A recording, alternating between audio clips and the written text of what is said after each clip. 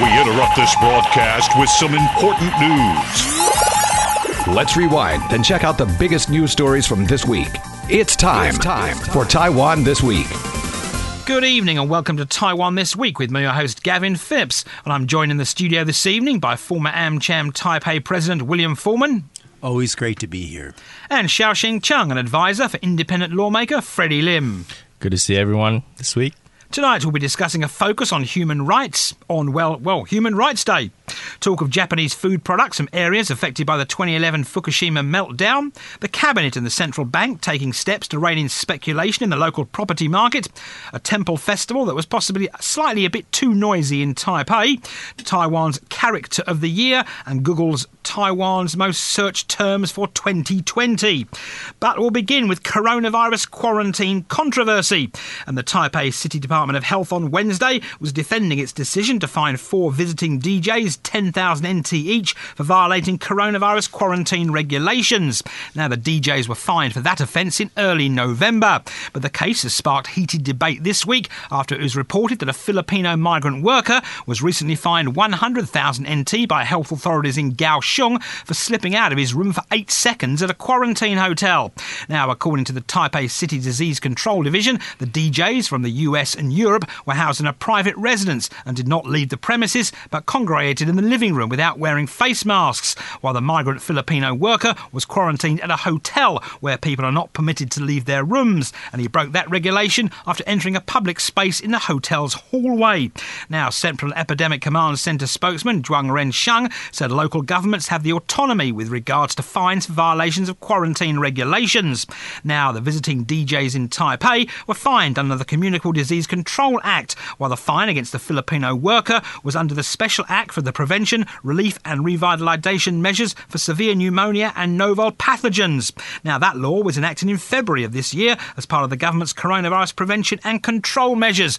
So, Bill, 2 contrasting fines there in 2 contrasting cities. Yes, I found it very interesting. For the Filipino worker, what I found especially interesting is that this really blew up in the Taiwan community on Twitter, where people are trying to organize a crowdfunding campaign to help out this poor guy.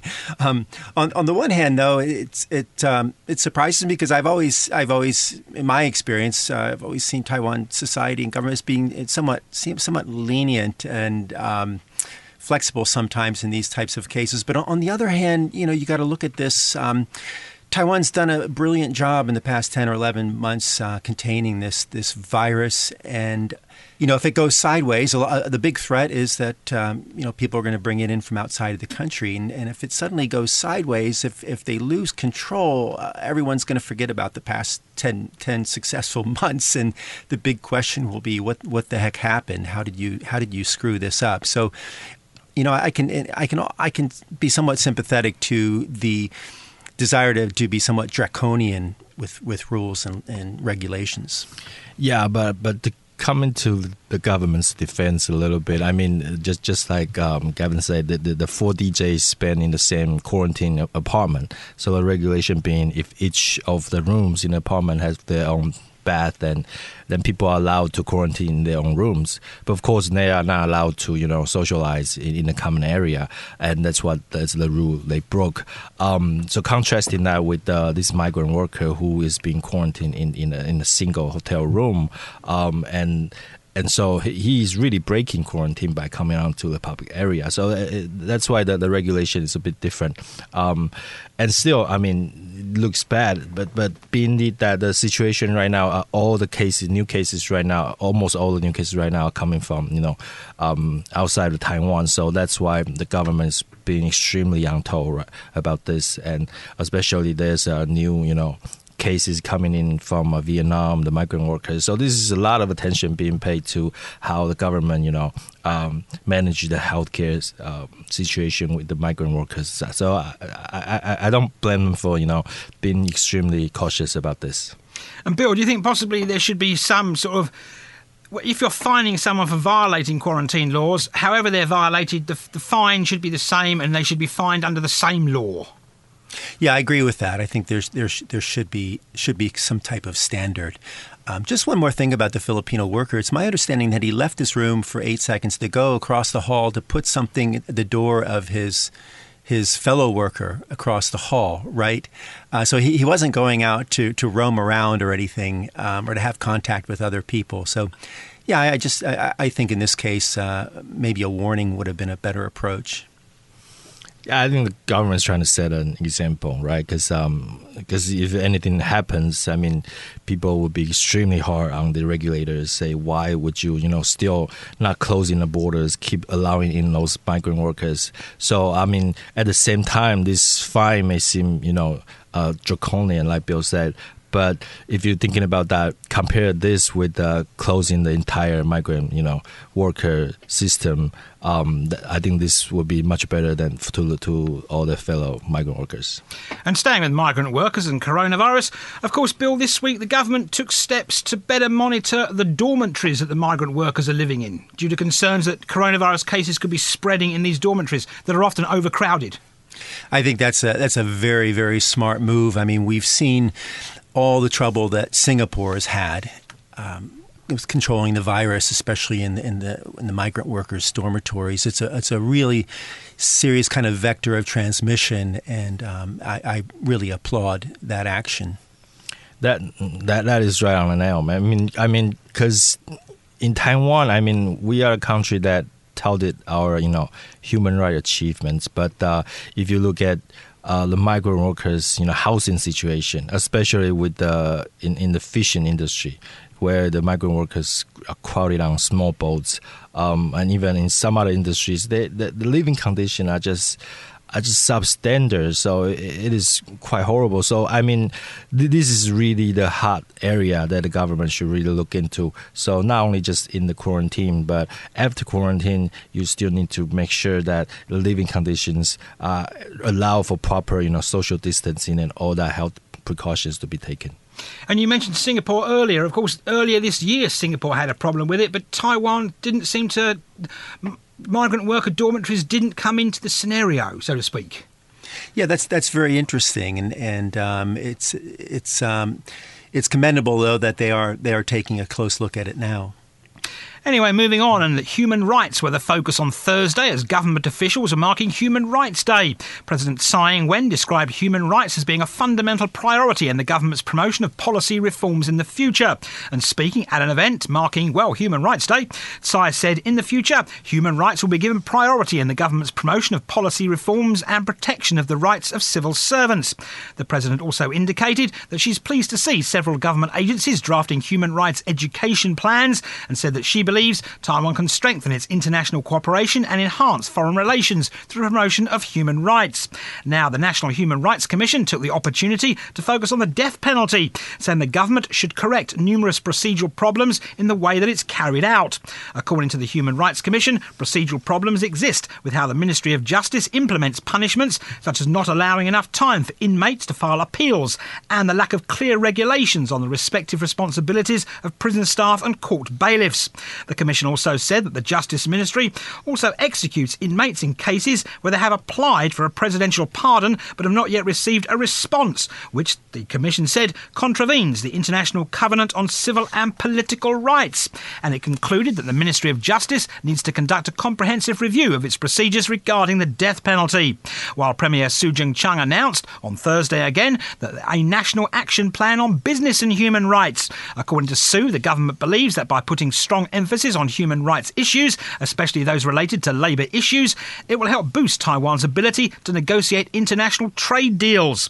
The Premier said that it's hoped that the Cabinet's plan will strengthen efforts to help Taiwan further integrate itself into international trade and supply chains, and also help attract more foreign companies to invest in Taiwan. While KMT Chairman Johnny Zhang visited the National Human Rights Museum, and speaking to reporters there, Zhang said the KMT must be humble and truly face up to its past mistakes during the White Terror era, as revealing the truth, offering consolation and reaching reconciliation is the only way Taiwan can heal the wounds of history and uphold transitional justice.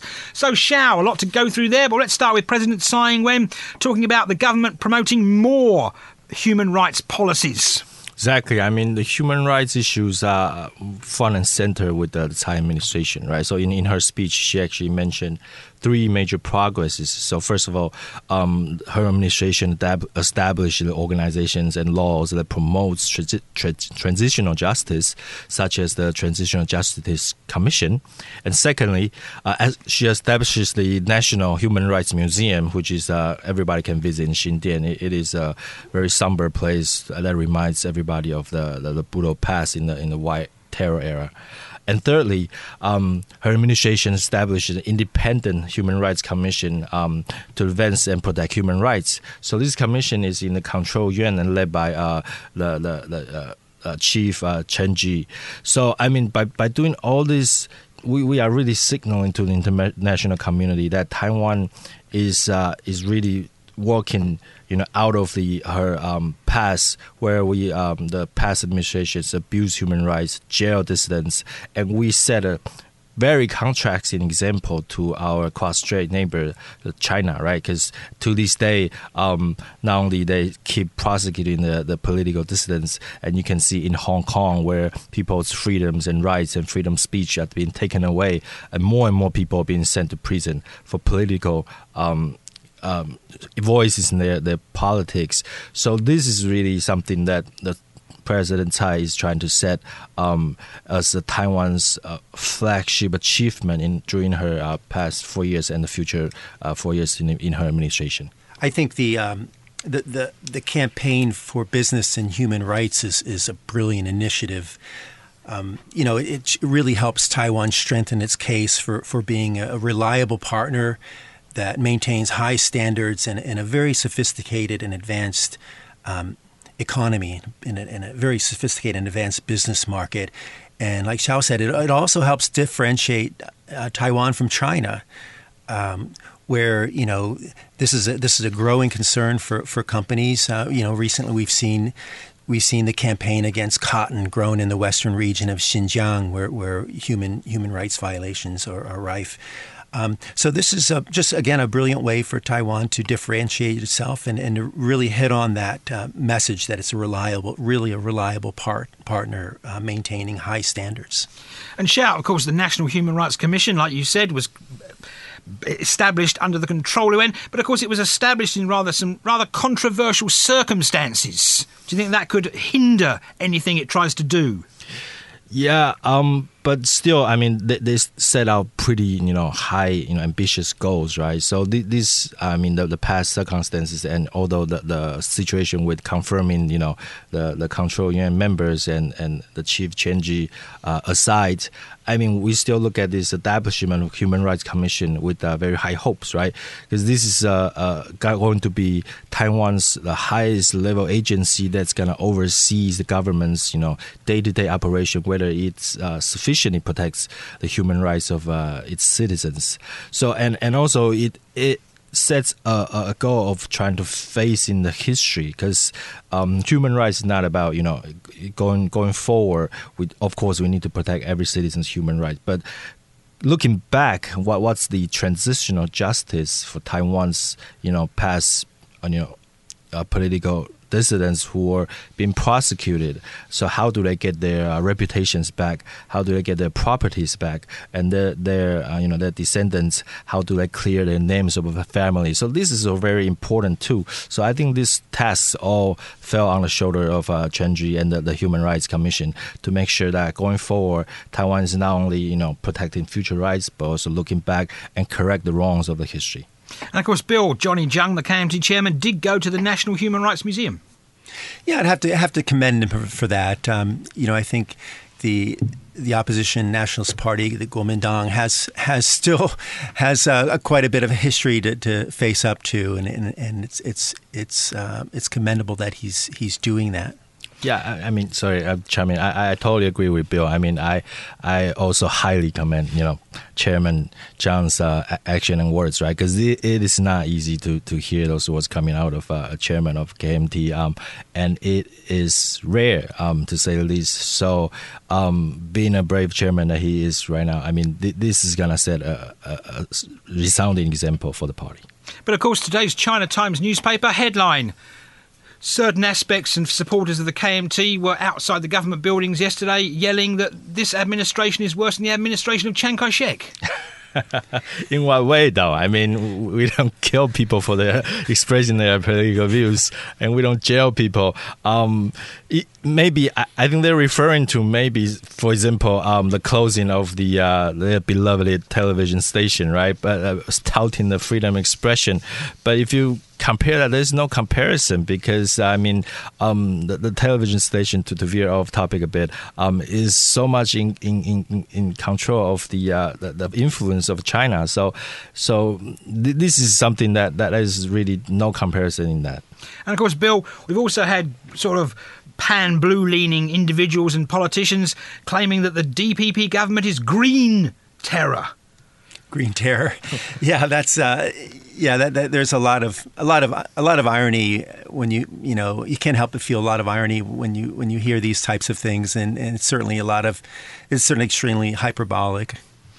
Anyway, let's talk about the other issue of the day yesterday, that being the Human Rights Commission it took note of the procedural problems in the death sentence bill. So, I mean, obviously problems with the way that Ministry of Justice handles death penalty cases. Yeah, that's another hot potato kind of issue it's going to be hard for Taiwan to resolve. Yeah, I mean, death penalty cases are always hot button issues, right? Because in the past, some citizens always criticize the government for using the death penalty to try to divert attention from any other controversies that may be happening. So you see that the government randomly executes prisoners just right out of any things that they don't want to talk about. So this is something that this really needs to be looking seriously into. Does Taiwan really need to keep its death punishment sentence? And there's a lot of activists on the ground championing for the punishment of death penalties, and I think this Human Rights Commission should really seriously investigate the possibility of that. I mean, do you think it could possibly stymie investment in Taiwan if Taiwan continues to have the death penalty? I don't really see that happening. I don't think it's something that multinationals or venture capitalists or private equity really looks at very closely. But, I mean, who's looking at it, Xiao? Who do you think is looking outside of Taiwan? Who's looking at Taiwan's death penalty and going, stop that? I think a lot of international, NGOs, especially human rights, especially the AI and Amnesty International, they are looking at this very, very closely, right? So they wrote reports, annual reports, summarizing Taiwan's human rights issues, all the world's human rights issues, and one of the recurring theme in Taiwan is that our government keep executing our prisoners. So there's lack of serious political will on the ground for Taiwan to champion such abolishment of death penalty. But it is an issue that the international community cares strongly about. And another week, another food safety issue, albeit mention of one that was quickly nipped in the bud and managed to stay pretty much under the radar as regards loud protests in the legislative chamber, as Taiwan's top envoy to Japan on Sunday took to his Facebook page to broach the thorny issue of imports of Japanese food products from the Fukushima and other areas affected by the 2011 nuclear meltdown there. Frank Sher said that Taiwan should not allow imports of Japanese food that could be contaminated by radiation for the sake of public health, but it should allow imports of food free of radiation. He went on to say that whether food products contain trace levels of radiation should be determined by scientific testing, not by politics or majority of the people. Now, the comments, of course, come amid speculation the government could seek to lift the long-time ban on food products from 5 Japanese prefectures in order to boost its chances of joining the Comprehensive and Progressive Agreement for Trans-Pacific Partnership. And Sher said that if there is no scientific justification for the ban on food imports from the prefectures, it could fuel opposition to Taiwan's participation in the Japan-led trade bloc. Now, Premier Su Jing-chang on Tuesday stressed to reporters when quizzed about these comments by Frank Sher that the cabinet is in no hurry to open the island's market to foods from the 5 Japanese prefectures. So, Bill, here we go again. The other food scandals ongoing, and the Premier tried to step in and step any controversy in the bud immediately regarding this one. Right, Gavin. I think what we're seeing is within the Tsai administration a battle between the internationalists and the nationalists. I mean, the internationalists, Frank Xie is one, obviously, that wants to build better relationships with important allies countries like Japan, wants to tighten Taiwan's linkages with the global economy, wants to open up markets here, and sees great value in letting in these food products from Japan that reportedly would be tested for radiation. But on the other hand, you have the nationalists, and I think Premier Su is a perfect example of that part of the government. And he's very, very fixed on being very careful about how to spend political capital, and very concerned about domestic opinion, and very concerned about winning the next elections, and he's already dealing with the fallout of the pork ractopamine pork relaxation of the ban on that, and I think he all along he was one of the most vociferous opponents of that, lifting that ban on pork. It's my understanding. So yeah, we'll continue to see this push and pull within the government. Yeah, I mean, we feel like it's another familiar episode with food safety, right? Because I feel like food safety is a scientific issue. Whether it's edible, it's safe to eat, it's up to the scientists to decide. So, I mean, Taiwan, we see that people use the issue of food safety for political reasons. So right now you see KMT using the pork, throwing pork livers inside of a parliament. I'm trying to make a point. But in the end, if they care about pork or the issues, but they are the administration to open up U.S. beef in the past. So this is something that people just juggle and then use as political gains. And in the end, if it's food that's safe to eat, and it is so easy to be checked scientifically. So I mean, that to be said, we always champion this safe import of safe foods to Taiwan, but in the end, it should not be used as a political reason. And of course, Bill, do you think, of course, the government will eventually have to do something about this issue? It can't not do anything about it. It's going to some government is going to have to tackle the issue of whether Taiwan imports food from these 5 prefectures. It's never going to go away. I think it is something that they will have to face up to, because Japan is an important country for Taiwan, and Taiwan can't afford to continue to be minimized on the global stage. It's got to strengthen its partnerships, and it's got to really recognize who its friends are and how to treat them well. But on the other hand, I mean, we shouldn't hurry to open up the import just because we are eyeing the joining of the CPTPP, the Comprehensive and Progressive Agreement for the Trans-Pacific Partnership, right? So either way, the food issue should be dealt with seriously and in a scientific way. So in this case, I agree with Premier Su Tseng-Chang that there's no hurry to open it up. We should continue to monitor and investigate this issue. Because, of course, we don't want KMT lawmakers throwing radiation things in the legislative chamber, of course. Pig livers, intestines and offal, one thing. Radiated products and things, no, not a good idea. Not at all. Anyway, we have to take a short break now, but we will return after these rather important commercials.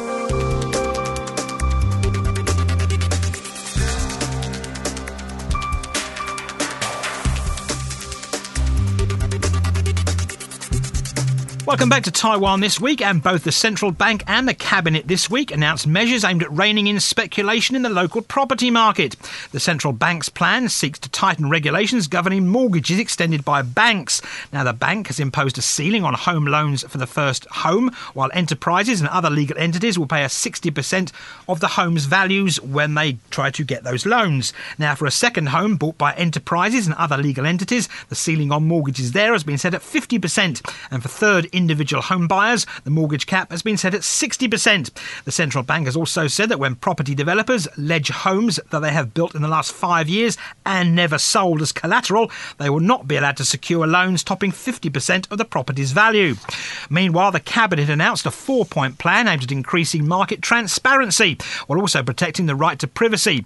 And it says it will hope it will help keep housing prices at a reasonable level.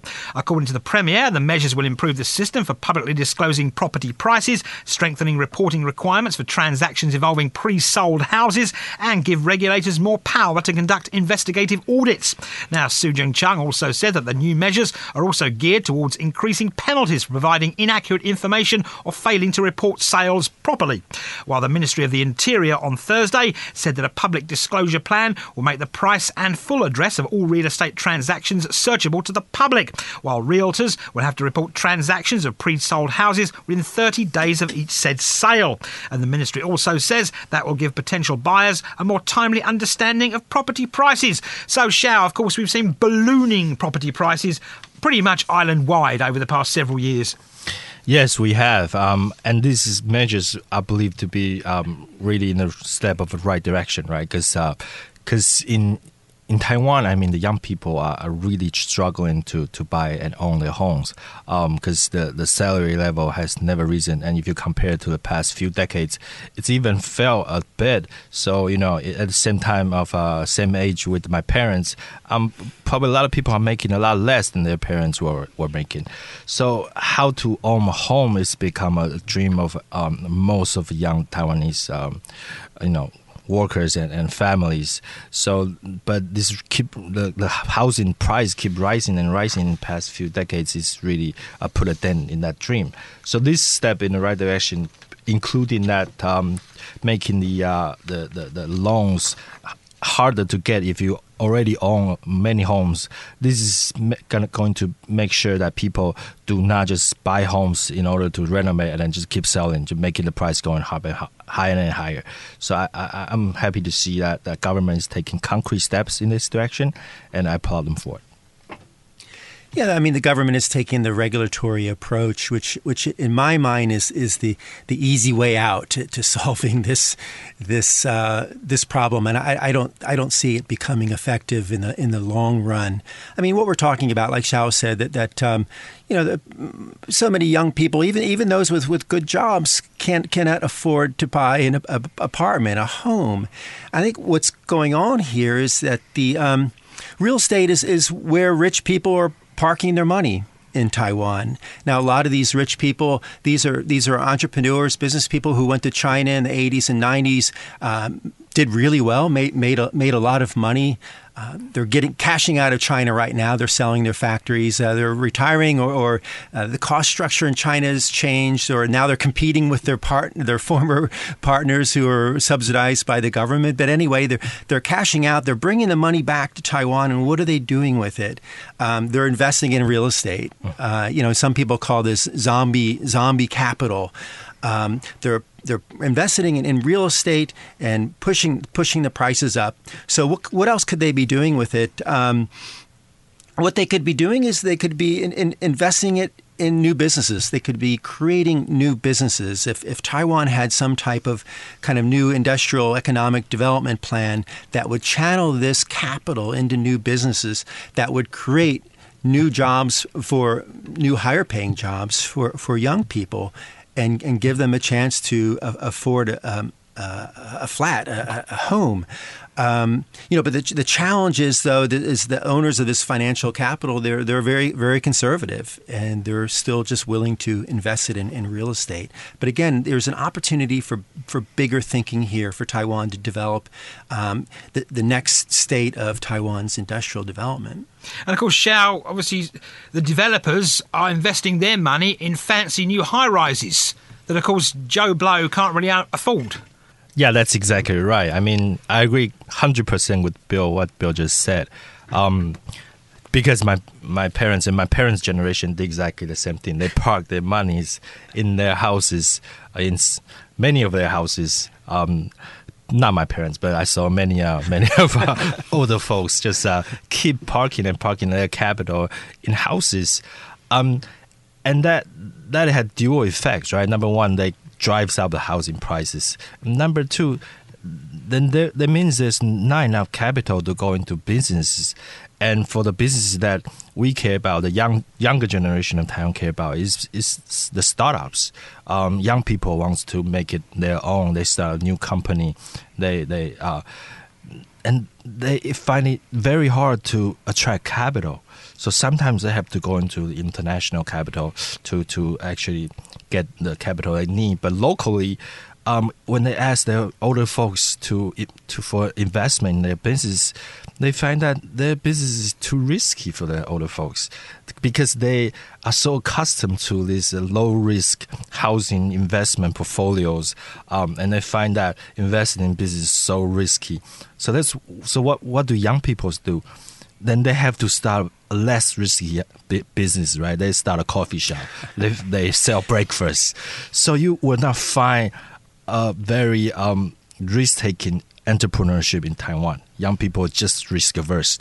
And that has a tremendous detrimental effect to Taiwan's economy, internet industries, and creative folks. They have to leave Taiwan or they have to stay here and do something else.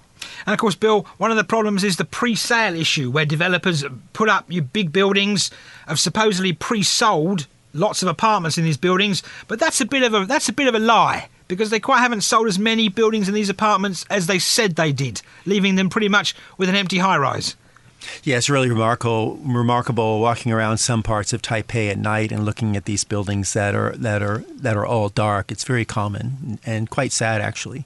And of course, Taichung, Kaohsiung, they both have the same problem, Xiao. Exactly. I mean, that is, I wouldn't want to call it a scam, but it's a pattern that these builders, they build, and before they even sell what they build, they remortgage it and build even more. So that's the loop that they're running on. So I hope that the measures that the government is taking on can put a break to that and then make sure that this is stop happening.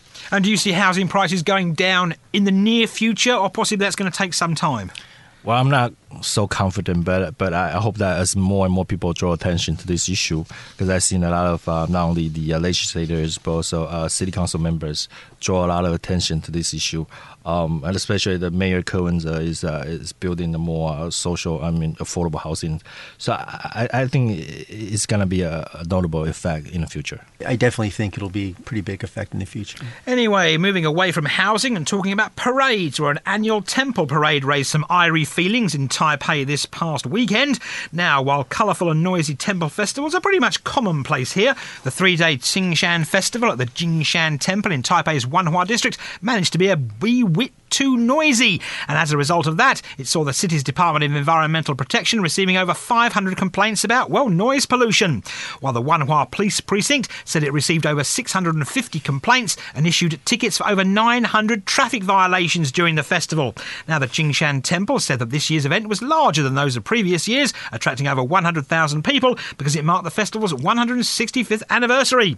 Taipei Mayor Ke Wen-je promised a review meeting to look at ways to make improvements, and following that meeting, City Hall proposed 3 ways to make improvements, those being to establish a higher level emergency response centre to supervise and integrate resources, to ask organisers to significantly reduce the noise and the number of firecrackers, and thirdly, to provide clear plans for the parade route and a schedule, while the temple itself also issued a list of improvements, those being to ban dangerous fireworks. Now, that was in response to a fire that broke out on the roof of a 5-storey building as the festival parade actually passed by it.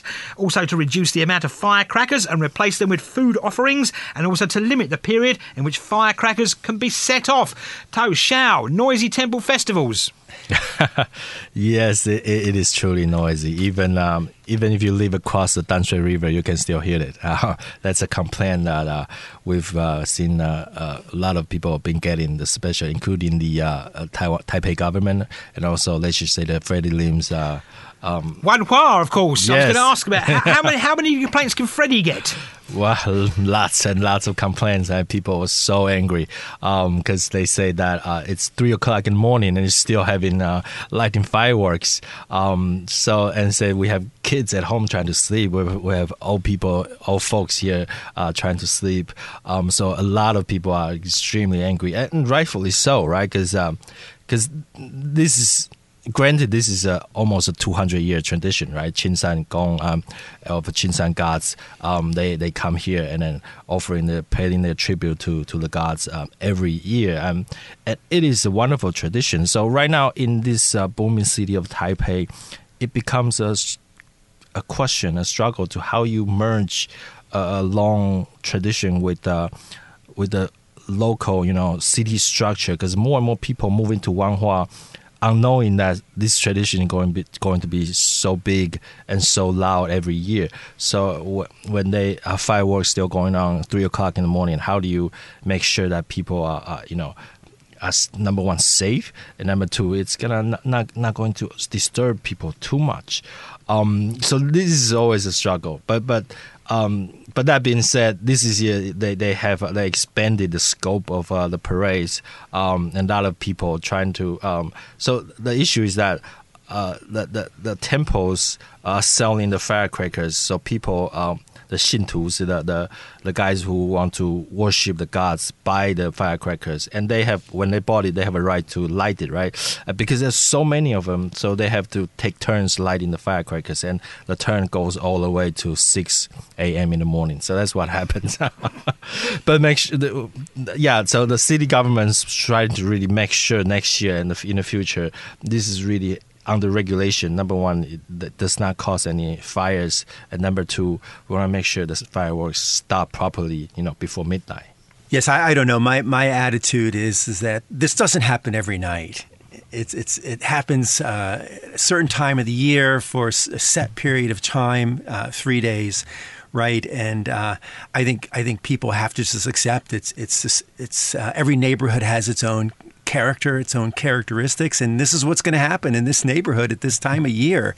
It's just like if you don't like Mardi Gras, don't move to Rio, or don't go to New Orleans during that time of year.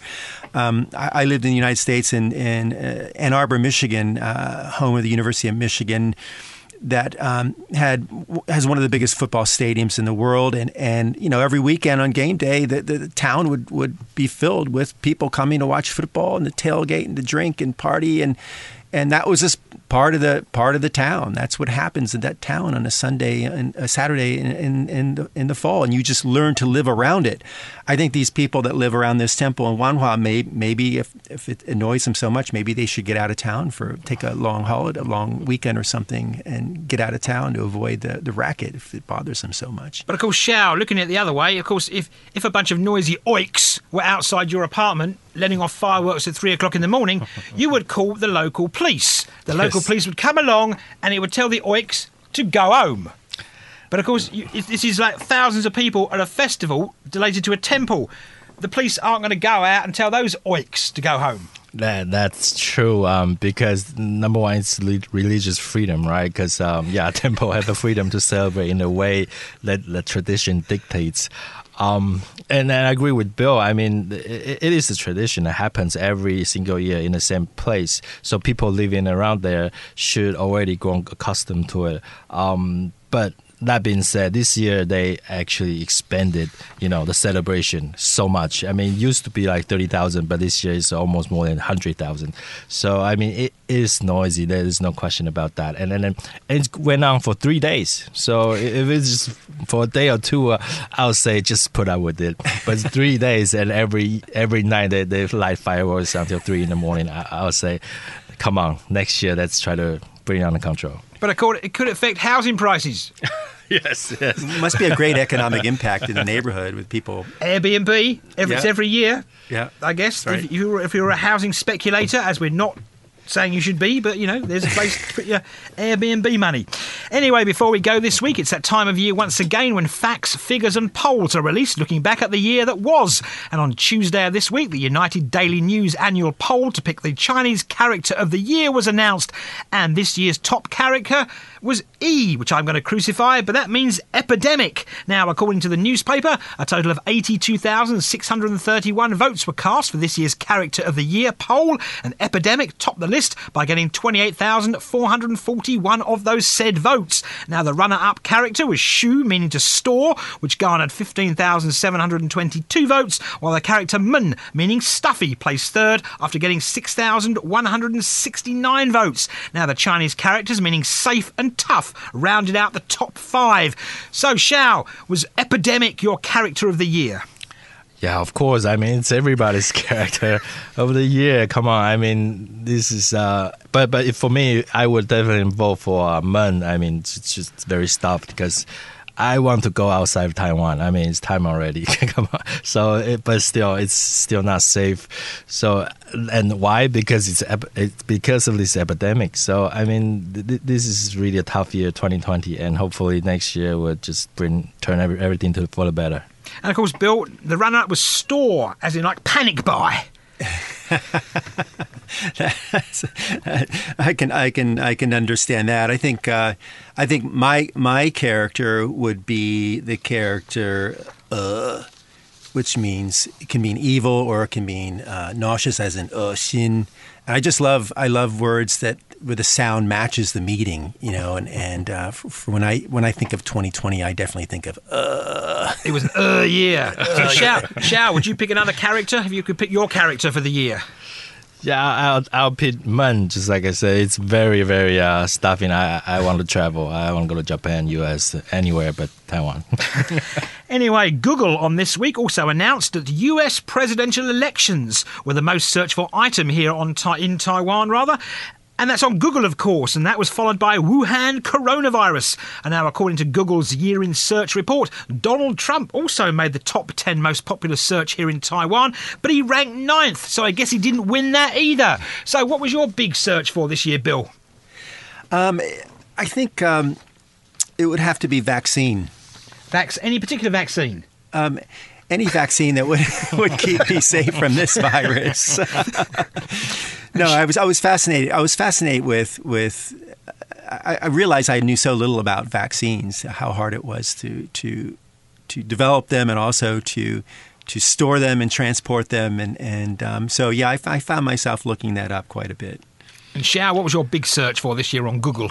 Well, definitely it's the U.S. election, right? Because it's so complex with the Electoral College, with that all the rules. I mean, for Taiwanese, we struggle to understand why the winner is not the one with the most votes. So we have to look it up and see what the game rules are. But surprisingly, a lot of Taiwanese people, through the search, understand quite well the system. So, I mean, we are really right there with the Americans in this election. And that's all we'll leave it here on Taiwan This Week. And I've been joined in the studio today by William Foreman. Great to be here. And Xiaoxin Chung. Good night, everyone. Thanks for tuning in to this week's edition of Taiwan This Week here on ICRT with me, Gavin Phipps. And don't forget to check out Taiwan This Week podcast on your favourite podcast app where you can get access to all our previous shows. Tune in again next Friday evening at 9 for another informative look at the top stories of the week with Taiwan This Week. And don't forget to also check out our podcast on our website, icrt.com.tw. Now keep it here for more music and news only on ICRT FM 100.